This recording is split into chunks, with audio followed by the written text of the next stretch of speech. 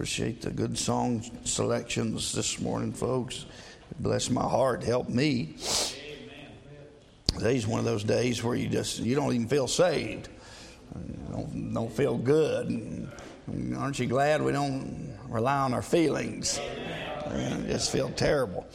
This sickness and junk goes around, but I tell you, I'm thankful to the Lord. You just come into church and just start singing about the Lord, and it just lifts up your spirits. And so I appreciate that. It ministers to me and it helps me, and I appreciate that so much. We'll be back in 2 Corinthians, and we'll be back in the book of 2 Corinthians and looking to the end of this chapter.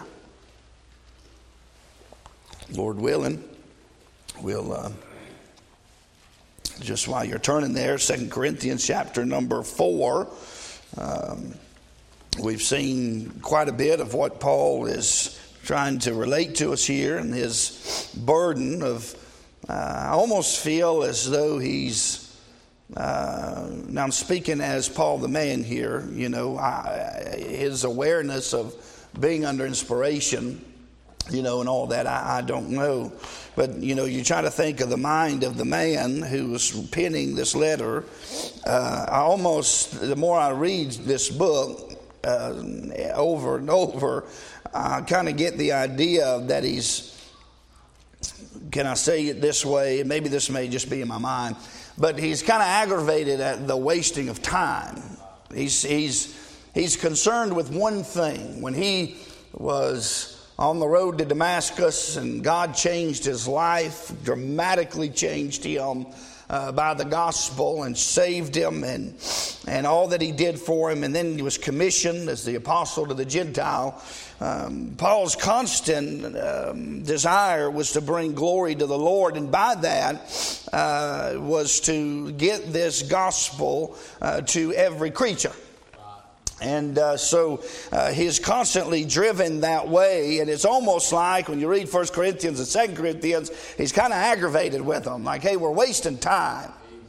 I'm not going to say, well, I'm thinking of the man now. We know that the Holy Man of spake, they were moved by the Holy Ghost. We know all the scriptures are given by inspiration of God. It's profitable for inspiration, it's profitable for rebuke and all those things. I understand the Spirit of God's purpose. I'm not saying that's what God has in mind. I'm saying Paul, as he wrote this letter, it seems like oftentimes, do you ever feel that way? When you look at little things that really ought to be nothing, is consuming so much of our time, and the most important things are seeming to be left off.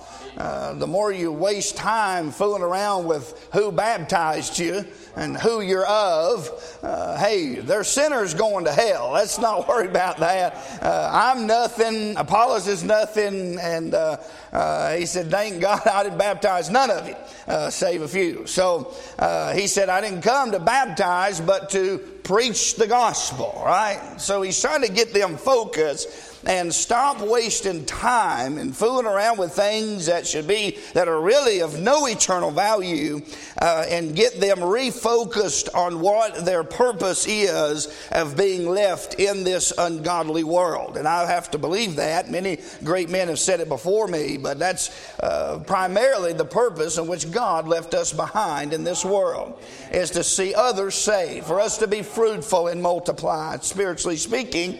And so he gets them refocused with their purpose, and telling them in that first verse that we are to not faint in getting out this gospel, because if our gospel be hid.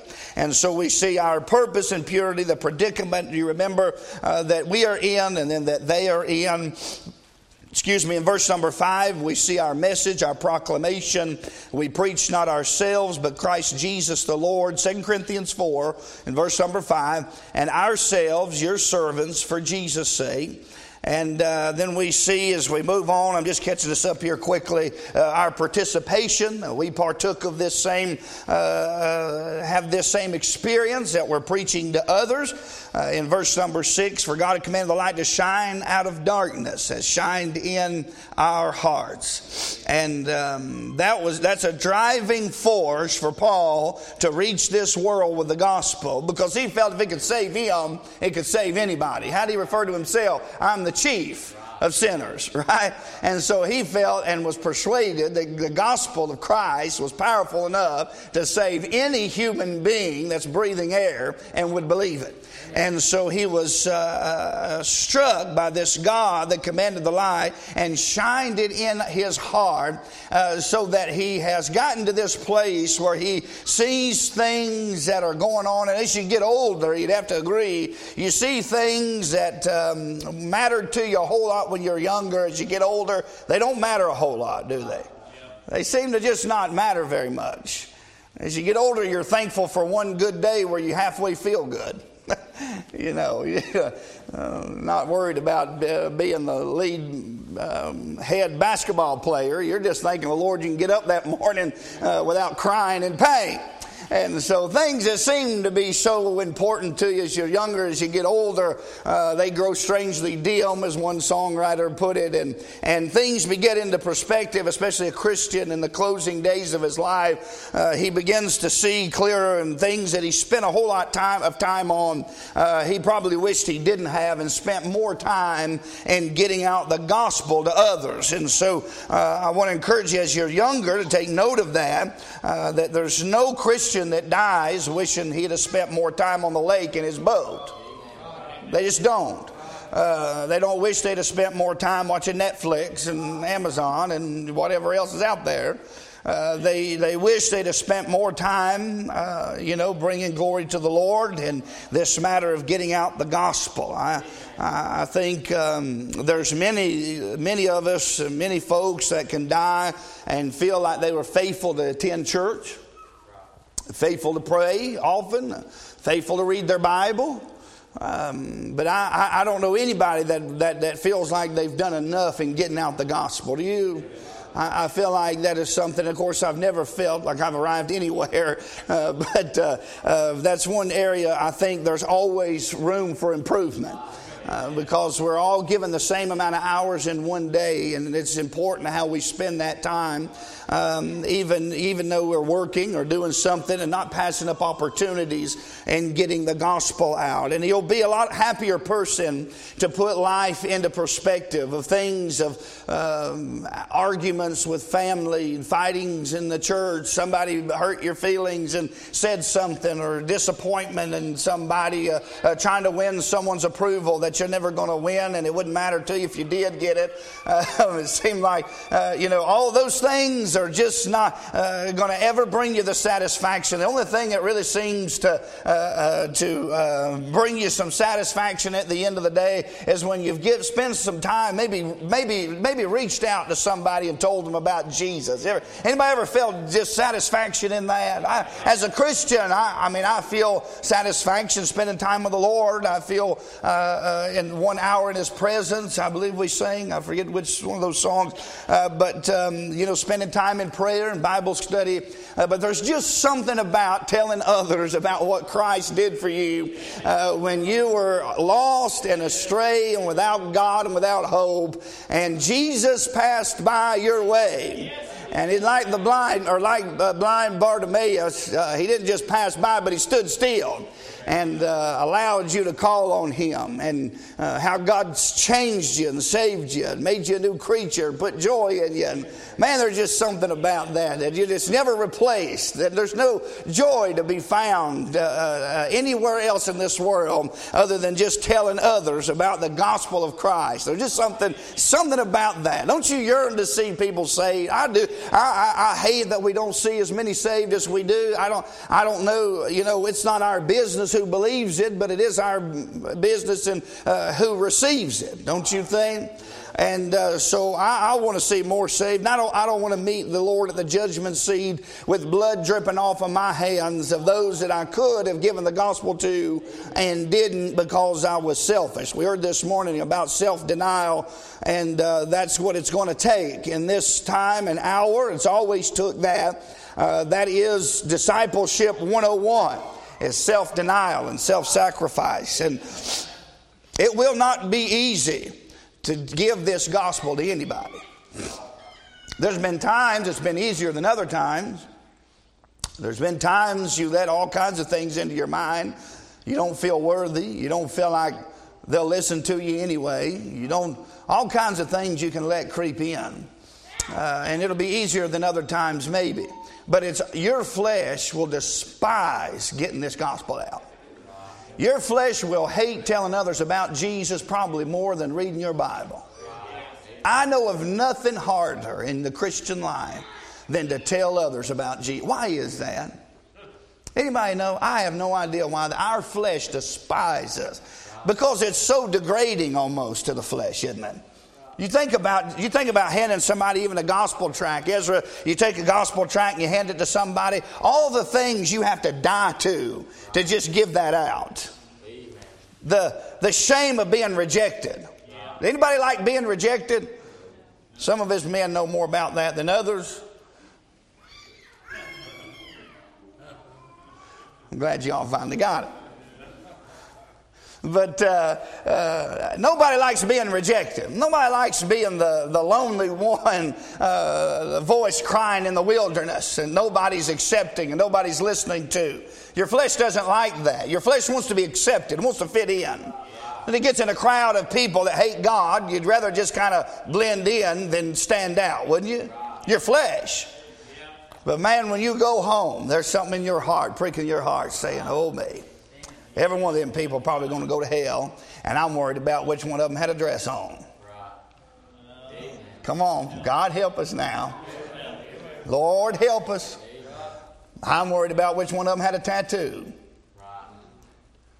And I hate tattoos. They're wrong. Don't die on me, they're wrong. God's against all that. I'm against it. I'm against 10 piercings in your nose and earring and everything else. Like one preacher said, it looked like they fell and tripped over into a tackle box. I'm against all that. I am. I'm not for none of it. I don't think that Christians got any business doing all that. I don't. But I'll say this. We're not going to reach this world like that, are we? We're going to have to reach this world with just the power of the gospel and just give them the gospel. Let God do His work in them. God worked in you, didn't He? Boy, some of you, I wish you'd stand up and testify what a mess you was and God found you. I've talked to some of you. What a mess you were. Don't forget that. Don't forget that. But he's exhorting them. He's telling them, quit. We're wasting our time with so many things that really don't matter. What's most important is bringing glory to God, and there's no better way to do that than to tell this world about Jesus Christ. There's no better way to do that. And so I believe he's exhorting them to that. If you'll remember, and you'll go back, and we might do that here just a little bit and read more of the context of the letter itself. But I believe he's kind of like, look, if you forgave it, I forgive it. Right? Remember he tells me, I wrote a letter unto you in 1 Corinthians. There was a man who had his father's wife. It was not lawful for him to do that. And he said, I've already judged this matter. Not even being there, put that wicked person out from among you. I've wrote to you and told you not to keep company with fornicators. That's what your Bible said. That's not me. That's what the Bible said. And he said, put that wicked person out from among you. Is that what the Bible said? Yeah. King James, right? Because I was reading NIV this morning, so I get it confused. It's easier to understand. That's a joke. Somebody's going to take that, Brother Reed, online and run with it, aren't they? I'll never live it down. But no, that's what I get for making my little jokes here. But that's what your Bible said, not to keep company with fornicators. And I wrote an epistle unto you. And then he comes back in 2 Corinthians. He said, now, as quick as you were to judge that matter, I want you to confirm your love towards them just as quick that person be overtaken with overmuch sorrow. Right? You repented. It done its work. You done what was right. You stood against sin, and that's what love will do. Love will not stand for that. And you done what was right, and it made that person sorry, and now they've come back, and now shower them with love. Don't let them be just consumed and destroyed by a problem, because you've all created them and you've all been a part of them, right? So love them, get them back into place. But let's move on. We got more to deal with than this. I feel like that's what it's kind of like. Look, problems are everywhere. Trouble's on every side. Trouble's in every person. If it's not you upset today, it'll be me tomorrow, and it'll be the person sitting next to you on the pew the next day. Every one of us are troubled. We got problems. We've got heartaches. We've got disappointments. We've all kinds of things going on. And what we can't do is let anything bog us down and get our eye off of what our purpose is. And we have to have a singular eye towards God and towards the heavens and get this gospel out before it's too late, because time is running out. Paul lived his life believing that could be the day that Jesus would stand out in the clouds and say, "Come up hither." That's how Paul lived his every day. And I want to do that. I don't want to live counting on tomorrow. I was talking to somebody already. The Bible, I see it more true every day I wake up. Sufficient for the day is the evil thereof. Right? And there's no telling what a day might bring forth in your life. Right? You're living today, you think you're doing good, and out of nowhere, God's able to put you down in the hospital and make you wish you would have got the gospel out today. He might put you in a place where you don't have anybody to talk to but somebody that needs Jesus.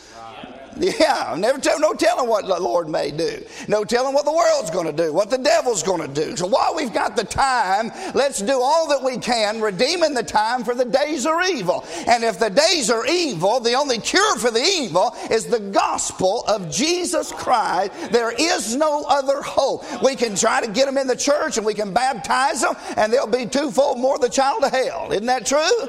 We're going to have to get them the gospel. We're going to have to tell them about Jesus and let the power of the gospel, God shine the light in on them, and they believe it. God make them a new creature, and then you won't have a whole lot to worry about. Right?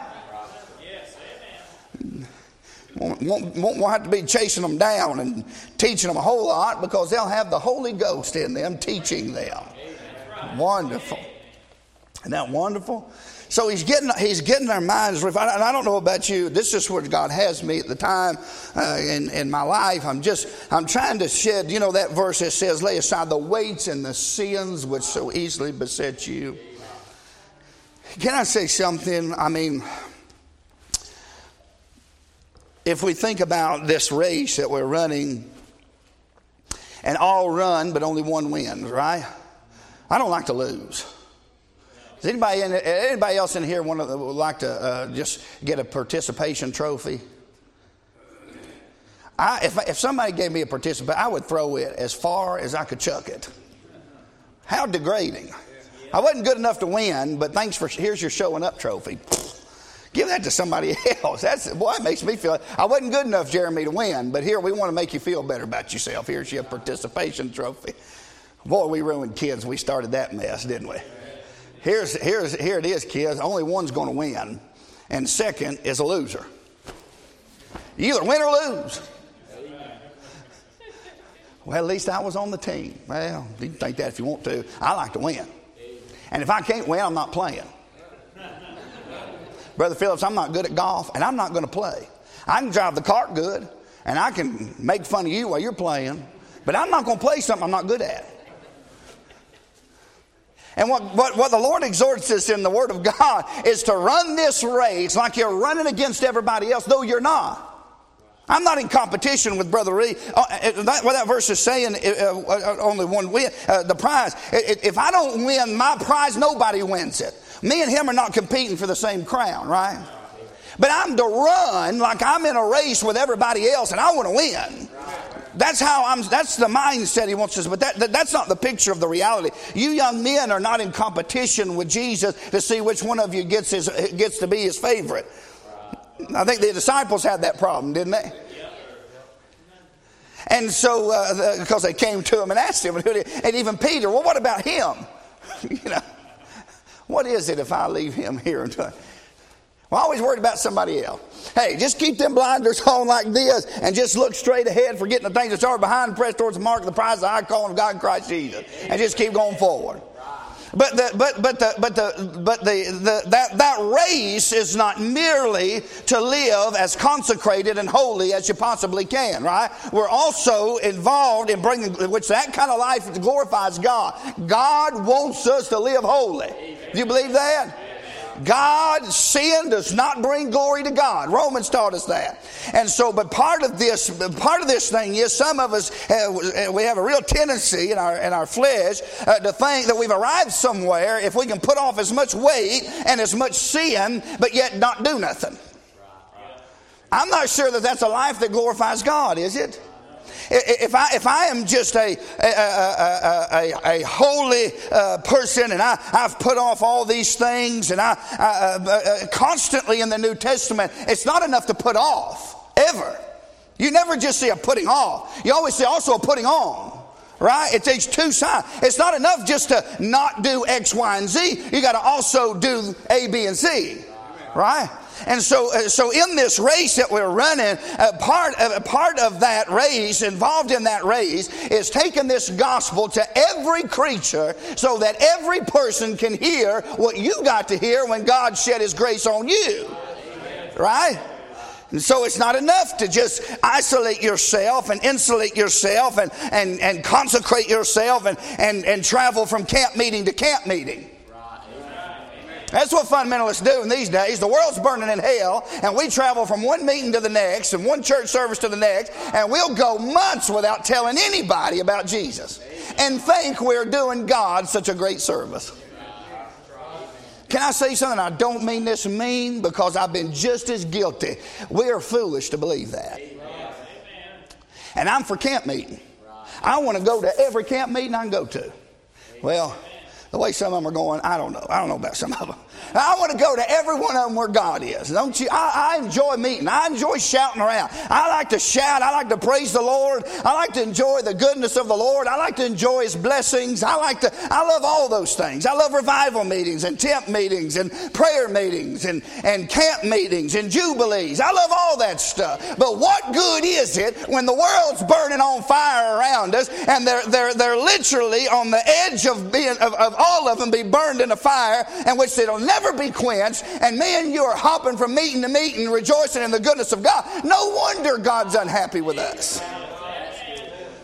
And I'm not against it. I'm telling you, I'm going to sign us up to go to every meeting I've got even that much confidence in. And I'm going to try to encourage them, and I'm going to try to get encouragement. I'm going to try to do everything I can to, as you therefore have opportunity, good and all men, but especially those of the household of faith. I want to do all that. But that doesn't relieve us of our responsibility in telling this world about Jesus. In fact, all of those things, our revival meetings, the Jubilee, the camp meeting we're going to be having here in October, it's to build us up, to edify us, to help us, to enable us to face this ungodly world with the gospel of Jesus. That's what it's for. It's not so that we'll come in here and feel really good and emotional and man, boy, that felt really good. There's a purpose to it. There's a design to it, and which is supposed to enable us and help us and aid us in living the Christian life. Right? That's not the pinnacle of Christian belief, of Christ's life. And who's at Ravenhill? He said, is everything that you're living for worth Christ dying for? And the answer is no. We're wasting time with things that do not matter. If we spent as much time giving the gospel out as we do criticizing others, hunting, fishing, entertain ourselves. Come on, you know I'm telling it right. God help us. I don't know what happened. Some of us are more faithful to pay for a meal in the drive-thru of the car behind us than we are to give out the gospel. You know why you do that? It's because the person in front of you paid for it, and you feel an obligation in your conscience to pay for the one behind you. And that's a good thing. Unless you're like Michael, and I pay for his, and all his kids, all they got was a drink, and my family comes through the next week and orders, and it's $60-something because I got to feed 7 people. He lost out on that deal, didn't he? Y'all know I'm telling it right. Somebody pays for you in front of you, and you feel like, man, what a great thing. And man, you got something in you, and you think, I can't just let this go. I got to pay for the one behind me. You know you do it. And then God sheds His grace on you, redeems your life from destruction, and it stops there. You feel no obligation to carry that good grace on and pass it on down. I'll tell you why that is because we have an enemy that's battling against this gospel a whole lot more than he's battling you and keeping you unhappy. Our life focuses around, well, the devil's after me, he's keeping me unhappy. Well, why don't you just die unhappy and give out the gospel? Please God anyhow. That'd be fine to do, wouldn't it? God doesn't want us to be unhappy. We're going to be happy in doing what we're doing. But what I'm saying is we have got to get serious about this matter of giving out the gospel. I appreciate our missions program. I do. I think it's wonderful. I think it's great. I'm for it. And I want to continue all of that. But I want a greater burden in my heart. I wonder why sometimes my heart... I judge myself fairly harshly and critically, as many of you probably do. And if I get in a service where everybody's rejoicing and shouting, and I'm sitting there like, Lord, it must be me. Something's wrong with me. I'm not with it. I'm not feeling it. Anybody ever do that? And so I'll judge myself by that. And we ought to gauge ourselves about how much we give out the gospel to other people. If we really want to know how we're doing spiritually, what kind of burden do we have for lost people? And I think by that measuring stick, I'm probably doing a whole lot worse than I do shouting in a church. And so here's the good news. Say, well, preacher, you're beating us down, making us feel terrible. No, I'm just telling the truth. And here's the hope. We don't have to do that anymore. Well, preacher, I just can't do it. Yeah, you can. The same way you get in your car and you drive to Walmart and you drive over here to eat and you go over here, and it's just the same way you do everything else. Right? Amen. When's the last time some of us invited somebody to church? When's the last time? I mean, seriously, we come on now. Don't die. When's the last time we've been so critical? We're so worried about this and we're so worried about that. And there's some things that aggravate me. Most of you know. I can't keep much of it to myself. Boy, there's some things that aggravate me. And we're letting that consume our life. Come home and kids hadn't done something, or the house looks a certain way, or somebody does something here that aggravates you. You know, it'd do us pretty good if we just take a real good look at ourselves. I wonder how God's aggravated at us at the opportunities missed. Have you ever gone back to think, and I know I'm just talking, I'll get to the text here in just a minute and get through this, just talk, this is on my heart. Have you ever gone back and thought about the times that you missed telling somebody about the Lord, inviting them to church, giving them the gospel? You ever go back and think, I wonder what happened to them? Does anybody else do that? I wonder if they died without God. I wonder if right now they're screaming in the pits of hell. Well, I wonder if they are. I don't know. I let them go. Didn't even try. And that weighs heavy on me. I don't know about you. That just weighs heavy on me. I really have. I love God's church. I love the church. I love the church building. I love the church people. I love everything about church. I do. I know a lot of you do. You wouldn't be here. You'd have to love it to come here and listen to me. Or be crazy one. Maybe both, some of you. I'm not going to name any names, but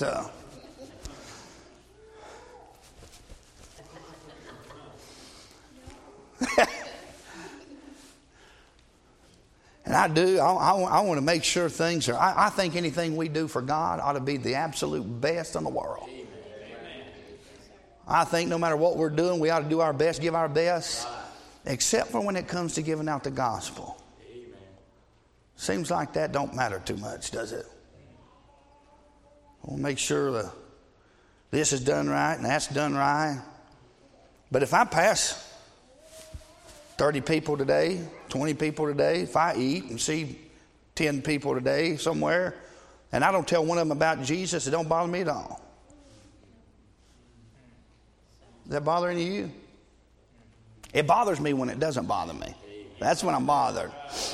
And what I'm confessing to you is when we get our eyes on everything else, and I'm not saying you leave these things undone. Jesus taught that with Martha. You don't leave nothing undone. God doesn't expect you to give out the gospel at the expense of your joy. Right? He doesn't expect you to give out the gospel at the expense of coming to church. Right? God doesn't expect things that you can't accomplish, that He won't give you the ability and power to do. But I don't know about you, but I feel, if anything, in my life right now is getting refocused on some of these things. And my pastor used to always tell me I would just obsess over some things. There are some things, I know I'm rambling, but that's just what you're going to get today. Maybe it'll help you, okay? There are some things, Brother Reed, you go to my house and you talk about OCD. I am obsessive compulsive over some things. And then there's other things I could care less. You open the car door of my passenger seat, James Jones Jr. would have a nervous breakdown. I doubt he'd get in. He'd probably call Sandra to pick him up. There's food on the floor. I could care less about that old thing. Just throw it on the floor. Who cares? It doesn't bother me at all. But then there's certain things, buddy, I'm just as... And it's like that way in my Christian life, it seems like often. And I'm not giving an excuse for that, but what I am saying is, goodness gracious, if we're going to let anything slip, let's let it not be getting the gospel into the hands of people that are in blindness and darkness even till now. Because if it's hid to them that are lost. You might slip up here. You might not get your tie right or get your shirts right or get it tucked in or you might fail there, and I don't want you to. I want you to look good when you come in here and you come to worship the Lord. But man, if you're going to slack somewhere, I'd rather slack there than and I don't want to slack in getting the gospel out to people, because there's a daddy out there with a family. There's a mother that's been praying for her husband. There's a child that some mother's been praying for, lost without God. And I may be the very person to come across them that day. And I'm so tore up because of Sally Longtongue that I don't care nothing about that. I'm so mad at what she said, and I'm going home and I've completely forgotten about this poor sinner that needs the gospel. We got to stop doing that. We got to get reprioritized and refocused on getting this gospel out to this world. By missions and personal events, we just got to do it. There's no excuse. There's no plan. There's no program. You just got to do it. Right? There's no easy way to do it. There's no wrong way to do it, I don't think. I don't think you can give the gospel to the wrong person at the wrong time. Just give the gospel to sinners, right? And that's what I feel like he's trying to... Man, this is childish stuff. We ought to be moving way beyond this childish junk that we're dealing with. And we ought to be worried about people dying and burning in hell. That ought to bother some of us. But it don't. We stay tore up over everything. When's the last time you even shed a tear over it?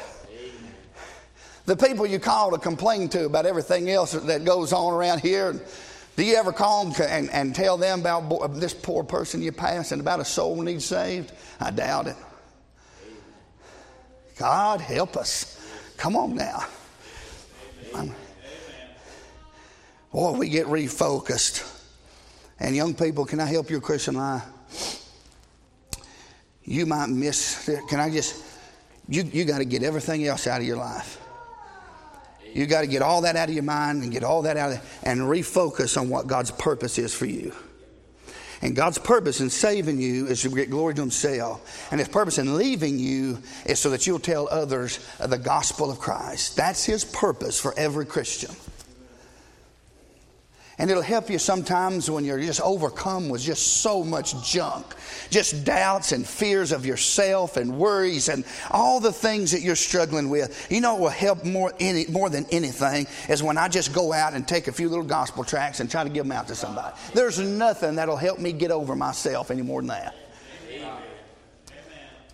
I will encourage you to do that. I really will encourage you to do that. It will help you, but it will also bring glory to the Lord. And that's what He's trying to get their focus on. And we'll get down here. So give me just a few minutes. And we saw our participation. We see our power. Certainly, He's going to go into that as to why all the suffering. Why does it have to be done this way? And if anybody was more acquainted than suffering other than Jesus, it would have been Paul.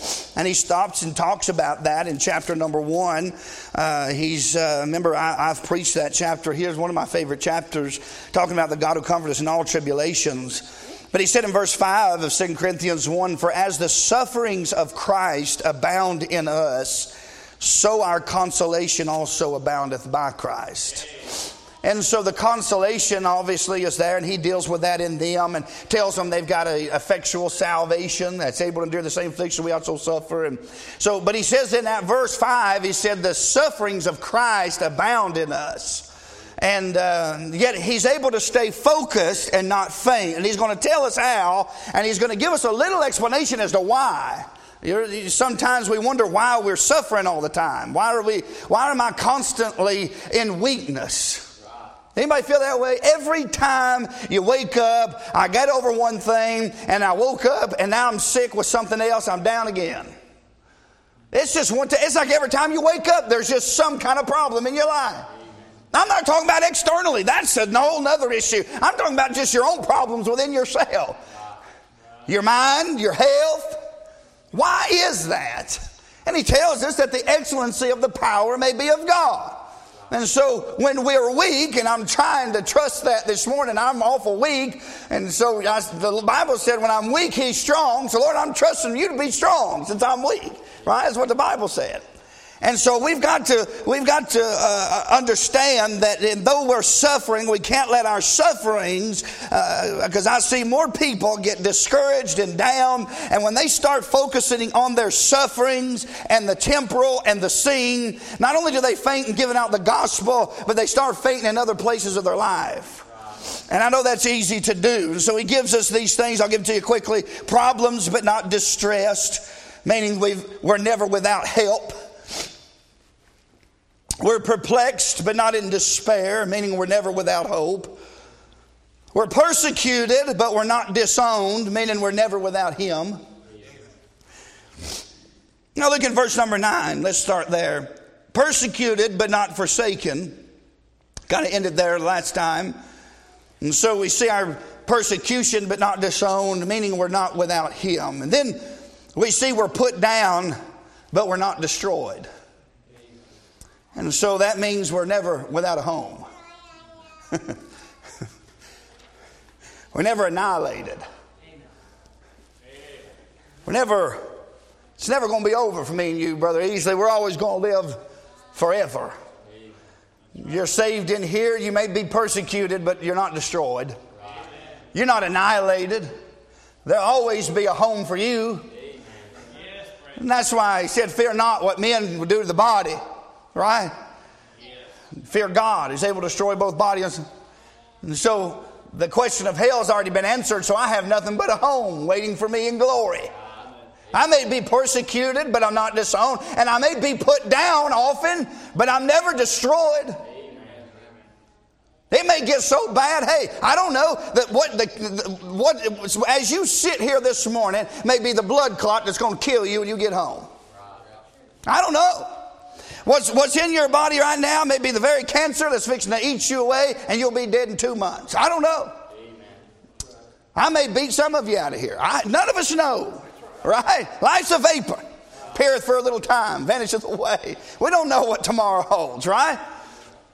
And so we may be persecuted, we're not disowned, and we may be cast down, but we're never destroyed. So always remember that in your sufferings and in your trials and what he's picturing, when we go down through here now, because at the end of this chapter, before we say we know we have an earthly house in this tabernacle, if it be dissolved, we know we have a building.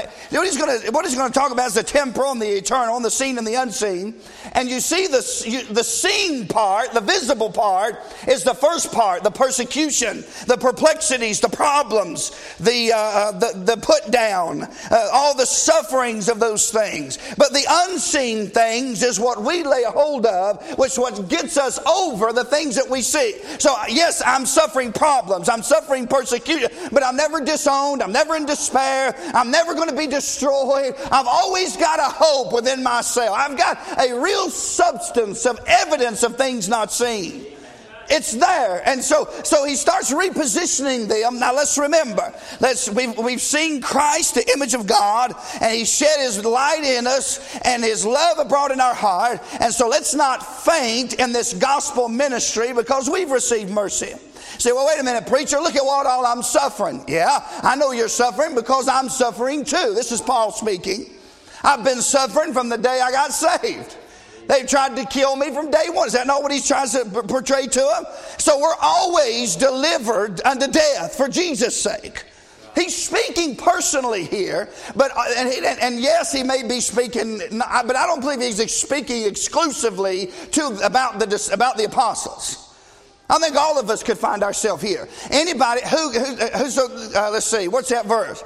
He that goeth forth weeping, bearing precious seed, shall doubtless come again rejoicing. Right? Why is he weeping? Probably because of this stuff right here. Problems and persecutions and put downs. And he's weeping, but he's bearing that precious seed. He's alone. It's a lonely life. Not everybody's going to go with you in that. And so, always remember when you're suffering and you're going through all these things, keep your eyes on the unseen, on the eternal things. And don't get your eyes on the persecution. Don't start looking at your problems. That's a quick way to faint. Is it not? You say, well, how am I going to get through it? What you're going to do is say, yeah, I'm persecuted, but I'm not in despair. That's how he overcomes it. It doesn't change the persecution. I'm put down, but I'm not destroyed. I'm constantly being belittled in that sense. Not always in the sense of verbal people belittling you, but I'm always putting down. I'm always decreasing. I'm always dying in my flesh that I may present it to him, right? Holy and acceptable unto God. And so all those things may be true. And God may never change what you're going through. In fact, the suffering you are doing and enduring today might get worse before you get home. The pain you feel now might get worse in an hour. I don't know. God may never change none of that. In fact, he may put more on you. God will never put more on you than you can bear. Well, that sounds good on a t-shirt from Zazzle, but that's not in the Bible. Sure, God will put more on you than you can bear. Why? So that you'll learn to trust him. And then he's going to teach you that take my yoke upon you, for it's easy and my burdens are light. Right? My yoke is easy. And so he puts us in these things, and we're persecuted and we're cast down and we're going through these problems, and the devil's battling us and our flesh hates it and all those things we're dealing with. But we can always rise above it because we always have a home. We always have help. We always have hope, and you'll always have him. Say, well, that's not a lot of consolation. Well, it better be, because that's all you're getting. No, I'm kidding. It is enough. That's why Paul said, don't feel sorry for me in chapter 1, because I may be a partaker of the suffering, but make no mistake about it, I'm also a partaker of the consolation. So don't feel sorry for me and my depression and my loneliness and my horrible thoughts of myself and my battles and all the things that you go through. Don't feel too sorry for me, because there's a faithful God in the heavens that's never one time failed to snuggle up beside me and give me something from this book, encourage my heart and keep me going another mile. Hallelujah. The God of all consolation. You're cast down, Christian, but you're not destroyed. Look at verse 10, always bearing about in the body the dying, for the purpose of the life of Christ being made manifest in the same body, right? So look at verse number 11. That's our portrayal. Look at verse number 11.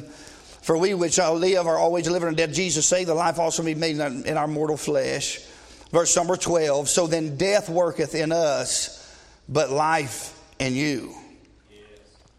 Boy, I tell you, I think that's the key to Paul's victory, is he learned to live his life in service for others. And he died in great victory. He said this in the first chapter. I think it's the first chapter. Or maybe Philippians. I may be getting confused.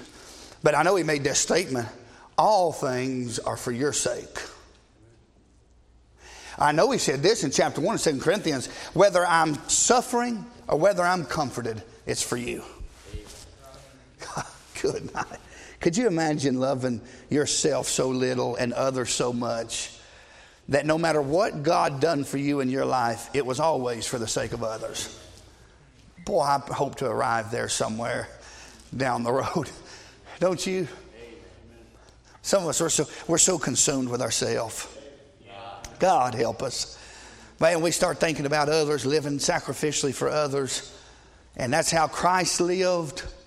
Listen to what Tyler brought out this morning. Turn to John. Is it 12? And I read over this as he went to John 12. Where did Paul learn this behavior? I think he learned it from Jesus, don't you?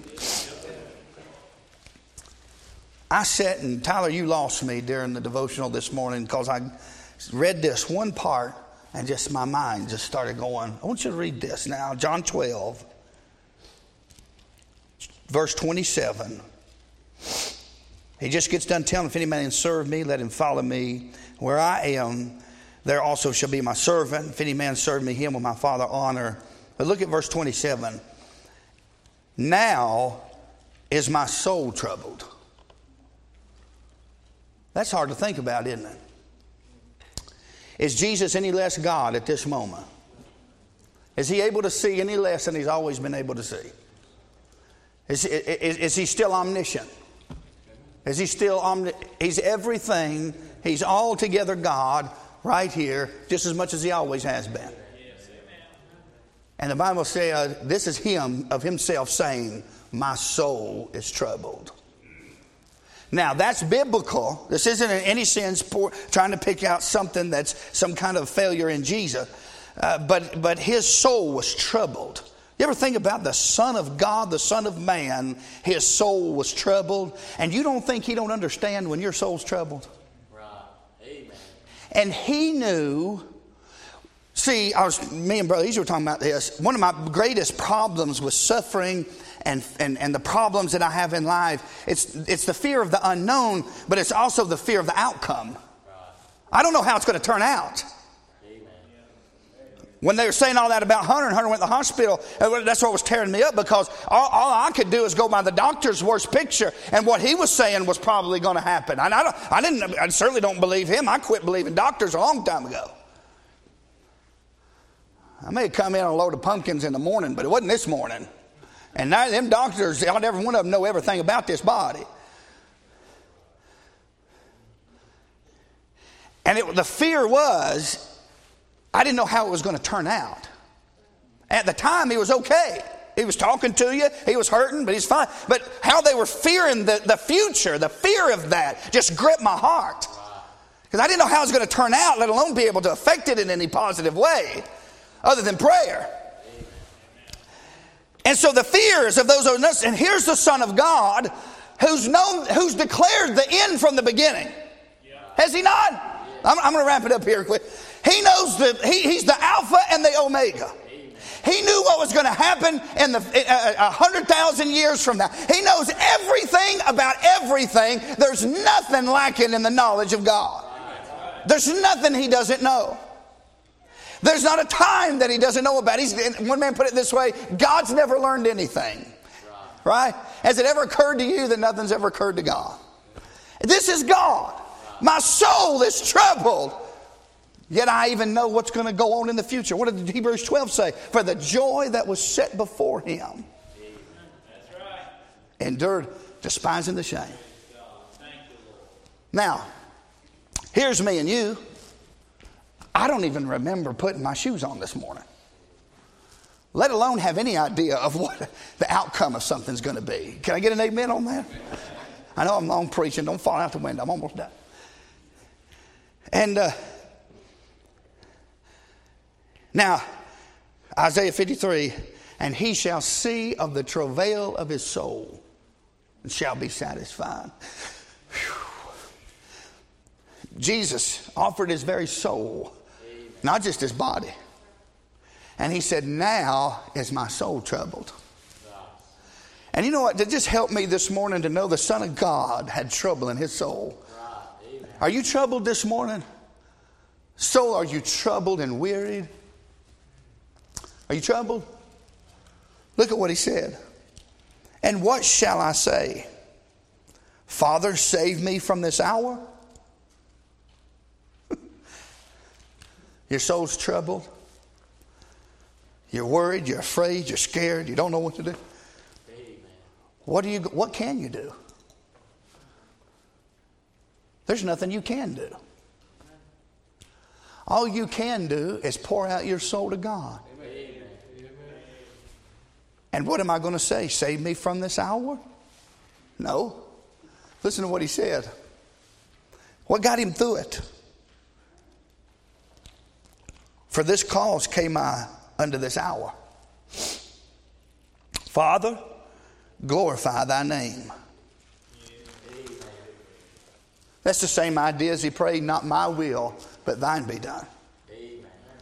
So you may be suffering, you may be going through things, and get your eyes off of those things. Know you're in good company. Our Savior's been touched with that. He knows what you're going through, and he'll not forsake you. He'll be with you all the way. But you're going to have to come to a place that if it never gets better, if God never released me of this, I'm going to give my dying breath to bring glory to the Father's name. You better get that resolve in your soul, because life is not going to go the way you thought it was going to go.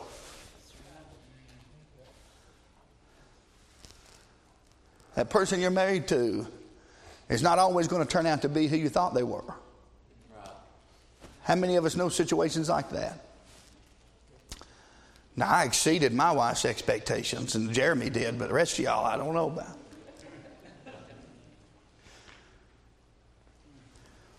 But you know, the only thing I know that we can do is I feel like people, well, Lord, where are we going to go? What are we going to do? We're just going to trust God. That's what we're going to do. That's what Jesus, the Son of God, did. My soul is troubled. But I'm not going to say, God, save me for this hour, for this cause came out into this hour. I'm not going to say, God, keep this stuff from me, because I'm appointed unto this. Aren't me and you? So I'm not going to say, God, save me. What I want you to do, God, is in this situation, I want you to get glory to your name from my life. Is that not what Jesus is saying here? Amen. Boy, that helped me. Doesn't it help you to know that your Savior suffered and his soul is troubled? Now, I'm done. Go back to 2 Corinthians 4. We see our portrayal. That's the life we must manifest. When we're dying and we're being delivered and we're suffering, we're manifesting love and care and kindness and bringing glory to the Lord. Isn't that hard? Boy, that's tough. But God will help us to do it. We're going to have to come back here tonight because we need to go to the Psalms. We have in the same spirit of faith, according as it is written, I believed, and therefore have I spoken. Also we believe, and therefore we speak. In verse number 13, we're going to begin to look somewhat at our persuasion. As we have seen, and already our verse number 12, we saw this great affliction that he summed up when he began this in verse number 7. He's going to change gears here a little bit in verse 13 and talk about the persuasion. And I know this is hard, but all I can do is just give you what the Bible says. I've not mastered it either. But there is some times that you go through things in your life you don't understand. You don't know what you're going to do. You see no way out of it. You don't see. I'm telling you, it's like this psalmist is going to go on and say, the sorrows of death and the pains of hell compassed about me. That's what the psalmist is going to go and say. And you feel like you're in that kind of situation, and this is simple. This is not just some breathtaking statement that I'm going to make. I just want to encourage you. The only option you have other than quitting is to just trust God. I don't know where it's going. I don't know what your purpose is. I don't understand, Lord. I just trust God. Just keep trusting God. God will see you through. So let's get our affections set right. Get refocused on others and getting the gospel out. And we know that if nothing else, we can do that and bring glory and honor to the Lord, even in the midst of pain and suffering, just like Jesus did. Amen. Who lived his life as Lord of all yet a servant unto all. Isn't he? God help me to have that Christ-like spirit in myself and think more about others than my own happiness and my own health. I worry more about my health than anybody going to hell. Does anybody else do that? If I prayed that God would save some people in my life as much as I worried about how good I feel today, man, no telling what God might do. And that's hard to do when you don't feel good. But I know that's the only way out of it. We're just going to get more depressed if we keep looking at the temporal. Let's lay hold of the unseen things. Lord, we love you. I pray that you'd give us an eternal eye. Let us see past ourselves and beyond ourselves, beyond the sufferings that Paul somehow was able to say a light affliction. When he weighed in the balance the sufferings of this present time and the glory that is laid ahead of us, he was able to say it was light and God's crowns are heavy. Lord, help me to strive more for these crowns. Bring glory to your name and not faint. Be more faithful in giving out the gospel. I love you. In Jesus' name. Stand to your feet. We'll have just a moment. Brother Reed's going to sing. If you need to come, the altars are open. What number is that? 387. Have thine own way, Lord. 387? Sing along.